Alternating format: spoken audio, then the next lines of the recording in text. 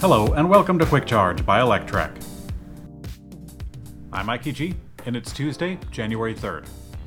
Tesla has been fined $2.2 million from the Korea Fair Trade Commission for false advertising regarding their range. An investigation was launched into Tesla's range statements in advertising back in February, but at the time it was mentioned only to be overstating the range. It's not clear what the initial motive was for the investigation, but now the commission has imposed the fine, and Tesla did not clearly state the range figures would drop in cold weather, according to the reasoning right now. On their Korean site, Tesla has added fine print to address this omission, and so far it hasn't appeared on Tesla sites for other countries. In Korea, Tesla advertises using the WLTP rating, which is known to be much more generous compared to the USA ratings using the EPA standard. In Electrek's take, Tesla and other EV makers would do well to honestly and realistically state range expectations for their vehicles. I know I was disappointed with my Nissan Leaf, as in the beginning it was sold claiming a 100-mile range. When the car was 8 years old, that figure had plummeted to 30 miles of real-world range. So, thanks for that, Nissan.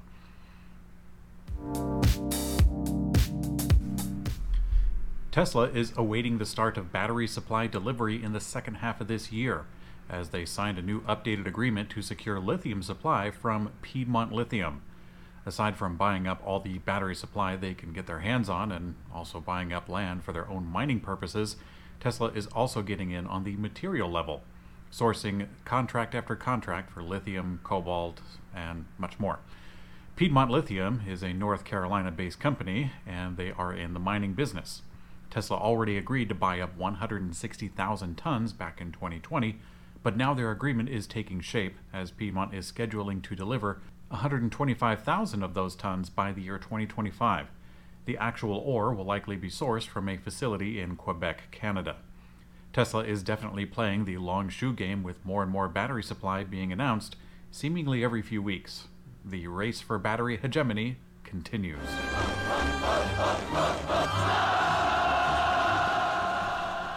Neoen, a French energy company, has announced a massive new 400 megawatt-hour Tesla Megapack project in Australia. Neoen was actually starting one of the first popularized large-scale Tesla energy storage facilities back in 2017. This project used the now smaller version of Tesla's energy devices called the PowerPack, eventually expanding into 129 megawatt-hours of energy. But now the energy company is building a new project using the more optimized Tesla Megapack. It's slated to carry more than 3 times the capacity of the other facility. This new 400 megawatt-hour system will be used to provide grid services to help stabilize the Australian grid, which has been increasingly adding more renewable energy capacity. Tesla recently updated the Megapack with more capacity and has also greatly increased production since partnering with Neoen for the first project. Australia has been a hotbed for climate change mitigation discussion because back in September of 2019 until early of 2020, there was a lot of wildfires that ravaged the country.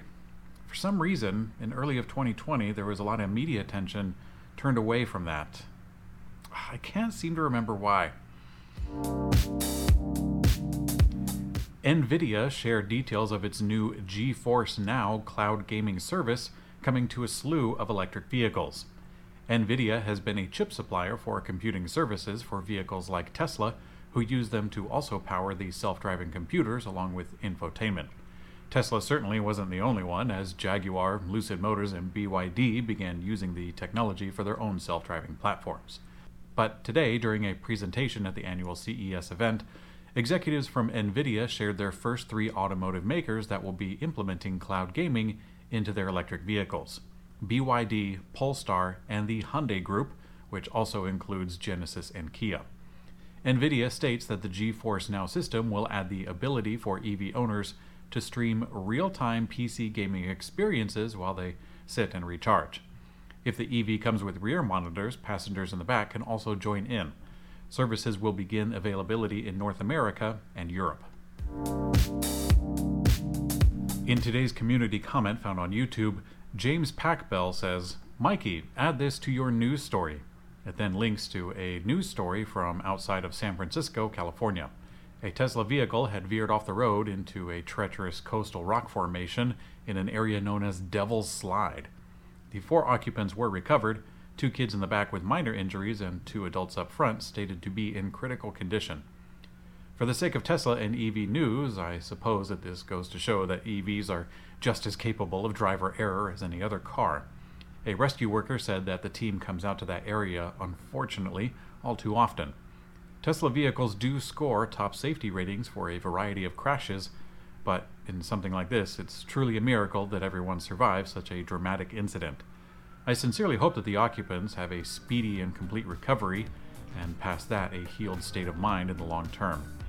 This is a grim reminder for all of us to drive at a safe speed for the conditions that we're in. I can't imagine that that road is called Devil's Slide because people go too slow. Thanks for watching Quick Charge by Electrek. I'm Mikey G, and I hope you have a great day.